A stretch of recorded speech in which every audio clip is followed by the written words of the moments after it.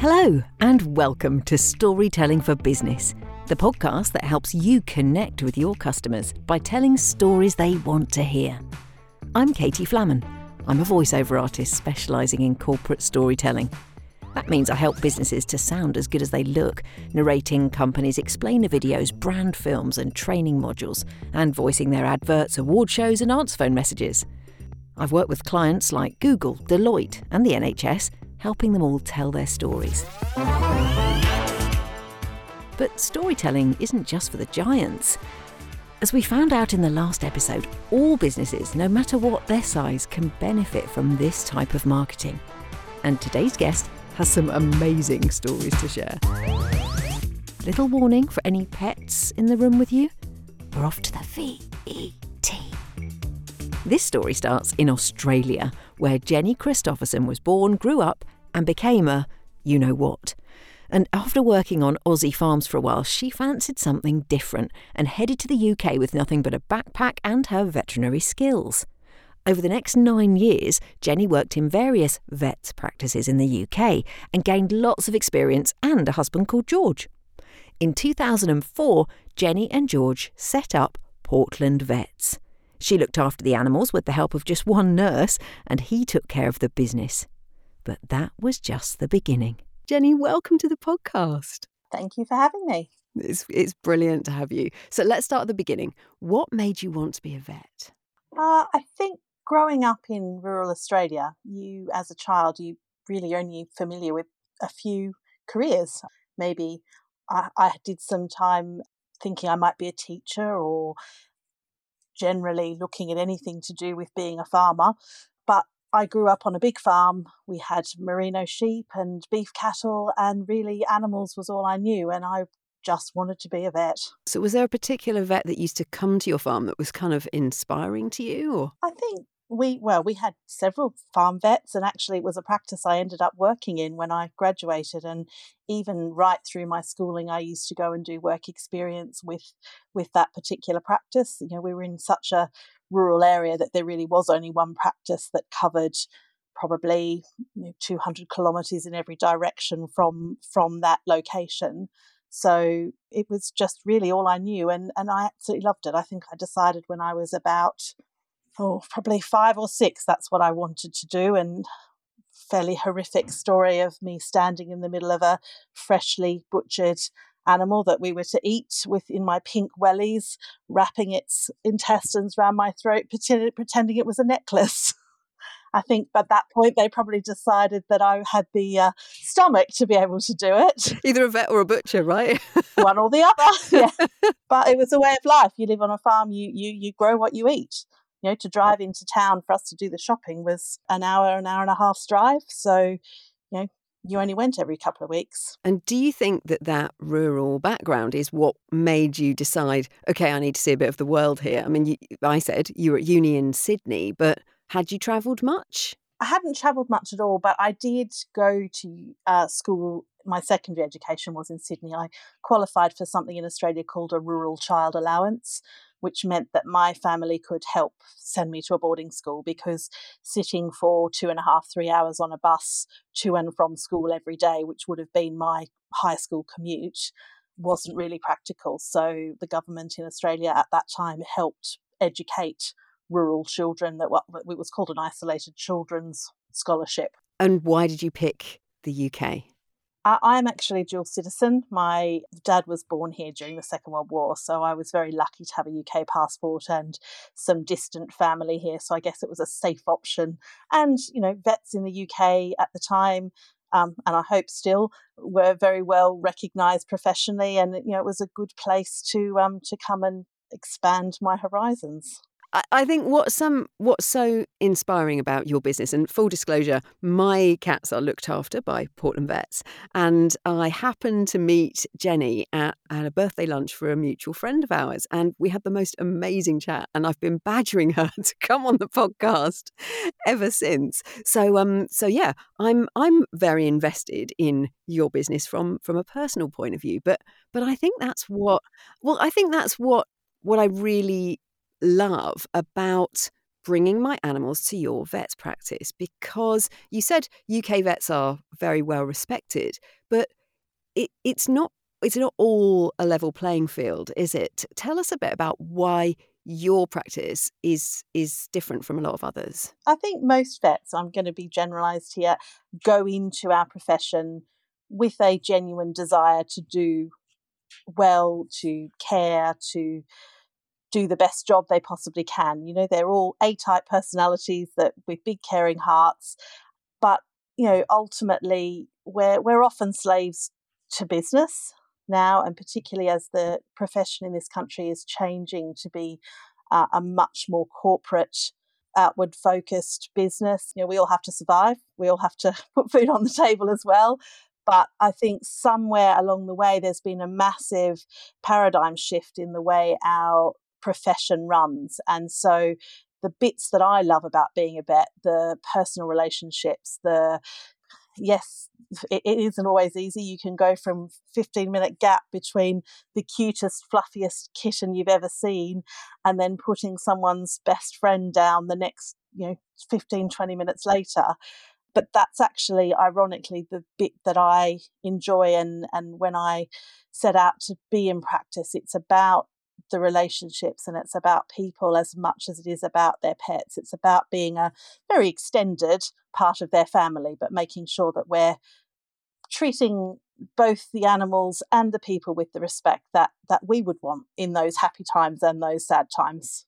And that's really stood out to me. I mean, everything from when your animal has an operation, you send a little get well card that's been drawn by a little child, and yeah, I think that as a customer of your business, you really get that sense, and your vets will phone up and check up on our animals. You can request to see the same vet if you want to, and yeah, I think that's something that you do really well. So you've got more than one vet's practice now, haven't you?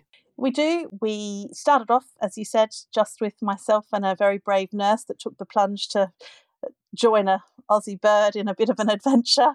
And we now have 3 small animal practices spread across actually 3 counties.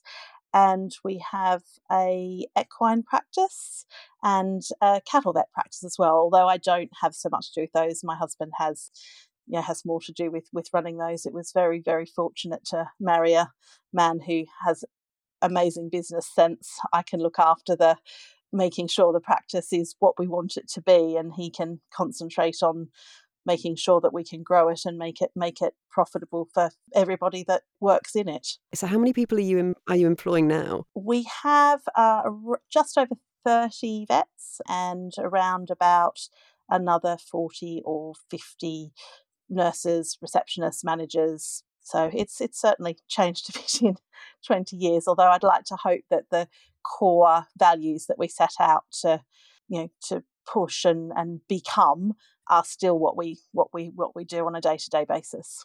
And that's really a sign of a really strong business brand, isn't it? As you grow, you want, as you say, those core values to still be there as you scale the business and as more and more people come in. So is there anything that you do when people join to kind of, I mean, obviously you get to know people at an interview process, but is there anything you do to sort of indoctrinate them is completely the wrong word. Make them feel part of the family. That's it. Yes. That's it. Yeah. This is why you're the vet and I'm not. No, I think I'd rather do my job than yours. This is far less scary than doing this. No, I think it's about the right people. It's about finding people that are, yes, very skilled at what they do, but they also have the same desires and the same focus that you do to make sure that, that care is the first thing that they want to do for the patients, for their owners, and for each other. It's a team at the end of the day, and we do very heavily rely on each other for clinical support, for emotional support sometimes. And, it is about building that. And I think that almost is where it starts. You can't care for other people's pets or other people very well if you're not looking after each other. And, I'm really proud that since 2018, we've taken on 7 graduates, and all 7 of them are still working within the practice, which is remarkable, given that most of us have a job for a few years and then find greener grass, and they stay because they're happy and we're looking after them, and that means they can do their jobs better. Definitely. And I read in your newsletter about a new initiative you've got to do some volunteering work abroad. Can you tell me a bit about that? We've always had charities that we support. Every year we vote for a charity that as a group we're going to support. We used to alternate between a human one and an animal one, and sometimes we mix the two together. And we always support locally things like the Lions clubs, dog shows and all the rest of it. But a few years ago, we decided that we'd look a little bit further afield. And at the same time, it's about looking after your staff as well. And we each year now are sending 2 of our employees, usually a vet and a nurse, to Africa to work with a game vet and expand their horizons working with rhinos. They did some helicopter darting, and then sadly they were actually doing things like removing rhino horns to stop poaching, but also, working just with big cats. They get in scrapes and fights and get abscesses and things just like our domestic moggies do, just on a slightly different scale. And so they're getting the experience of going out there for a couple of weeks, volunteering, doing some good, and coming back with some great stories and, just generally expanding their horizons. So, yeah, so it's a nice thing to be doing for the big furry ones as well as the small furry ones, although I'm glad we don't see too many rhinos where I'm in East Grinstead. I know you've had some experience beyond the domestic and the farm animals, haven't you? I remember from our lunch you telling me some amazing stories. Yeah. So here come my the wine definitely got the mouth talking. Here come my fangirl questions about I want to do what you do, Jenny. So, what's the biggest animal you have ever had to look after or do an operation on? The biggest one is probably a giraffe, actually, ironically, here in the UK.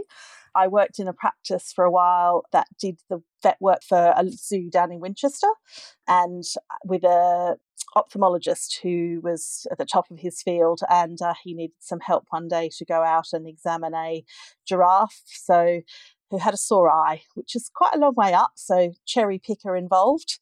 And yes, because sedating giraffes isn't very clever. They've got very unique blood pressure, having such long necks and having to pump their blood all the way up to their brain, all the way up there. So yes, you try and do everything you can with them still standing up. So how did you stop it from running away? It was in a enclosed space. The zookeepers are amazing. We cut Swan in and take the glory, but actually they do all the hard work, to be fair, let's be honest. And yeah, so that was a bit of a different day at the office. So tell me about the giraffe. So what did you have to do? The giraffe's eye. It just had an ulceration on its eye. It had obviously run into a branch or done something silly, so it just required a little bit of a minor procedure to try and debride its eye as best you could with a moving head at the top of a cherry picker. And it's probably more of a comedy moment than a great story, but it sounds good. The images in my mind are pretty intense. So, and you also told me you'd done an operation underwater. That was, you're picking some good ones. So obviously fish can't breathe air. So if you need to do something with a fish, you usually do it in a bucket. I mean, this was back in Australia. So we had a valuable, I think it was a koi carp or something similar to that. And it had had a fight with another koi carp that had bitten off its lip. So you put the anaesthetic in the water and then sew the lip back on whilst it's underwater. So it's a bit different. But again, haven't done too many of those, but it's a good story. Water anaesthetic, and then you just put the fish back into a bucket of normal water and it... Yes, it wakes up. My goodness. Hopefully, that's the plan. Yes. Yeah. Okay, one more question, and I think this is the most mad. You may remember telling me that you had done an operation to saw open a tortoise, and then you stuck it back together with super glue. Was that wine or was that real? Because that sounds completely made up, Jenny. That does sound made up, doesn't it? I think possibly reptile medicine or surgery has probably progressed a little bit past this, but it was probably about 10, 15 years ago that I was working in a practice with a reptile specialist, and we used to get tortoises' legs. We used to get egg-bound tortoises, and if you couldn't get them to deal with their eggs, you would have to literally take a saw to the bottom of the tortoise, cut a flap or a sunroof, except it's on the bottom, out, and then remove the eggs there. And then, yes, the only way to repair the shell, and actually quite a lot of shell repairs done with what at the time was super glue. We probably now use surgical glue. But back in the day, yep, bit of Araldite did the job quite nicely. Unbelievable. Yep. What do you love about your job? Lots of people ask that question. I think it's a couple of things. I love the variety. I love the relationships that you build with colleagues, with your clients. I do love the animals, don't get me wrong. They are a massive part of it. But I think at the end of the day, a lot of it is about people, and it's about just the variety that you can see in, I mean, you've picked 3 very random, they're dinner party stories, but just even the everyday, the challenge of something that might be a mystery illness that you've got to get to the bottom of, just to making sure that someone's cat is as healthy as they possibly can be, or someone's dog's hurt a paw and, they're really worried about it. It's fairly normal stuff, but actually it's variety and it's people, and it's for them a very important part of their lives and a very important part of their day. So it's really important that we understand that, and that it's not just, here's another vaccination. It's not. It's here's another pet that we have the opportunity to make sure is as healthy as they can be. Let's make sure we do it properly. And do you find that a lot of your clients stay with you? Do you see animals throughout their whole lives? Yeah, and that's hugely rewarding. I mean, it is hugely rewarding. And then to be even, when you're as old and grey as I am, you've seen generations of animals. And, it is part of, like I said, being a very distant, extended part of people's family. And that's a real privilege that I think we never ever want to take for granted, that actually to be there. I mean, I've had ones where I've been there at their birth and been there at the end, and that's just really bizarre. Even had a few named after me over the years that have been delivered by sections, or been born in the surgery or whatever. What animals have been named after you? Oh, silly. I'm sure every vet gets it. Dogs, cats mainly, because given what I do. But yeah, a cow once, but that was a very long time. I was clearly in a bad mood that day. That's fantastic. Yeah, Jenny the cow. Something you touched on before we came on air was about your kind of mission to turn some of your practices, or maybe all of them, into kind of employee-owned trusts, like a sort of John Lewis-style partnership. Can you just explain a little bit more about that? Well, I'm going to leave the business side of that. I leave to my husband, because he's far more clever than I am. And, key to any success is making sure you surround yourself with people that are a lot more clever than you are. But basically, we obviously aren't going to be alive forever, and we want to make sure that our practices continue with what we've built. We've worked really hard to become, hopefully, a practice that people feel comfortable coming to, that it's not just a business, it's actually it's almost a destination. I love it when people bring their kids into the surgery and it's a family outing, and the kids can have a listen to the dog's chest, and I can talk them through with some bits and pieces about their pet and listen to their stories. That's what we want to be. And I think to keep that and make it not about targets and not necessarily about this is a cat bite abscess, therefore you must treat it with this antibiotic for this long, and this is the way you must do it according to this flow chart.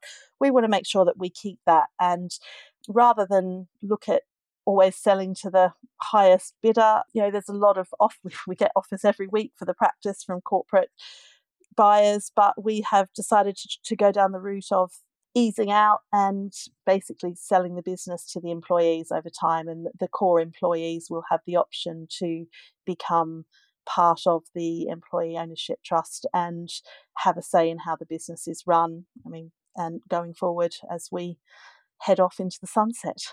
It's brilliant. It's a really... Not next week. It's a lovely way to kind of hand over your legacy or your dream into the hands of the people who you trust already, and who have made it what it is. It's not me. It's not it's not my husband. It's all those people that the nurse that I started with is still working with us, and we are planning to open another surgery in a couple of years' time.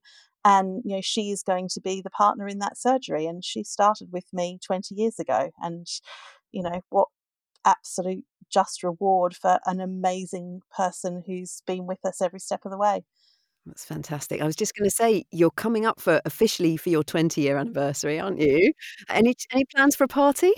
Oh, yes. Yeah, we've been having a few practice ones because our Hawley branch turned 5 the other day, and our Edenbridge branch is turning 10 and opening a cat specific clinic this month. So we're having a few sort of rehearsal practice parties, and then we'll have a big one at the 20.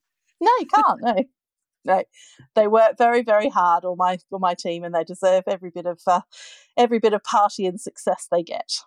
Oh, that's lovely. And my last question is really, I think we've kind of touched on it, but do you know what your story holds for maybe the next 5 years? You said you're going to kind of ease out. Can you imagine your life without doing what you do?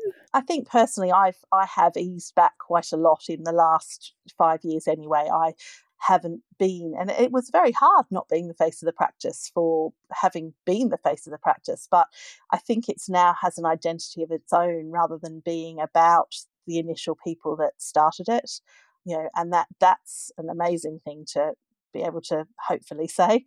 So yes, I mean, the next 5 years, as I said, the equine practice is actually heading towards the ownership, the employee ownership trust as we speak, and over the next 5 to 10 years, we hope the swine will, surgeries will follow suit, and maybe a bit more travelling, a bit more being semi-retired. I don't think my husband will be able to walk away quite so easily, and I already miss the clients and seeing people every day, but it's part of life, isn't it? You've just got to learn when is the right time to bow out. Already there's far more clever people working for me than there are, than those that own it. So it's the right way forward.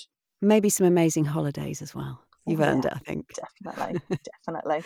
Well, Jenny Christopherson, thank you so much for talking to me. It's been an absolute pleasure. It's been lovely, Katie. Thank you for having me. Wasn't that fascinating? If you're interested in finding out more about Jenny's practice, Portland Vets, the website is in the show notes. So, what did we learn today? Here are my key takeaways. 1. Be passionate about your purpose, your values, and know what's really important in your business. Jenny's Vets practice is super successful because every member of staff is invested in those values and they shine through in every customer interaction. 2. Jenny said that for her, the most important thing is building relationships and treating her clients, both the animals and their owners, with care and respect. I think that should be the case for any and every business.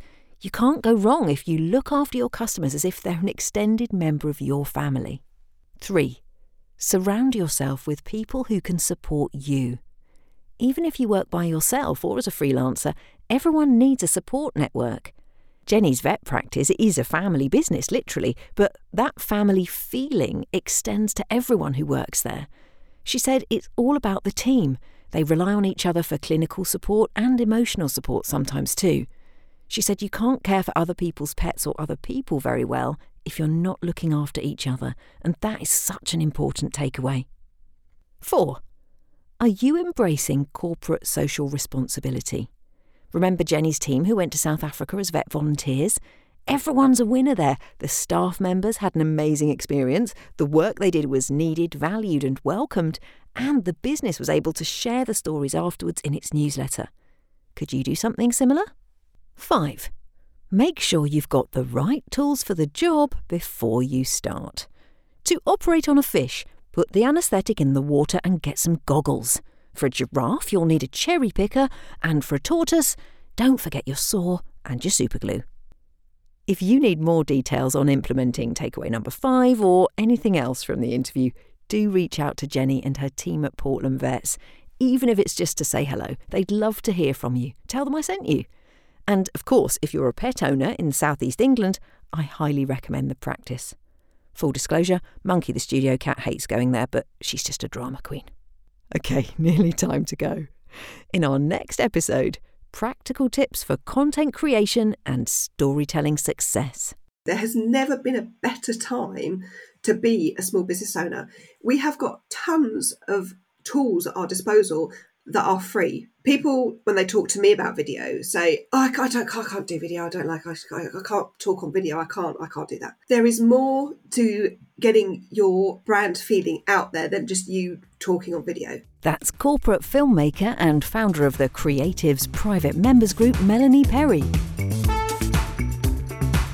Episode 13, Creativity, Content and Connections is all yours. You can listen now if you want. It's lined up and ready to go. OK, I'm off to feed the cat. She's called Monkey, and I'm Katie Flammen. And this is Storytelling for Business. Till next time, goodbye.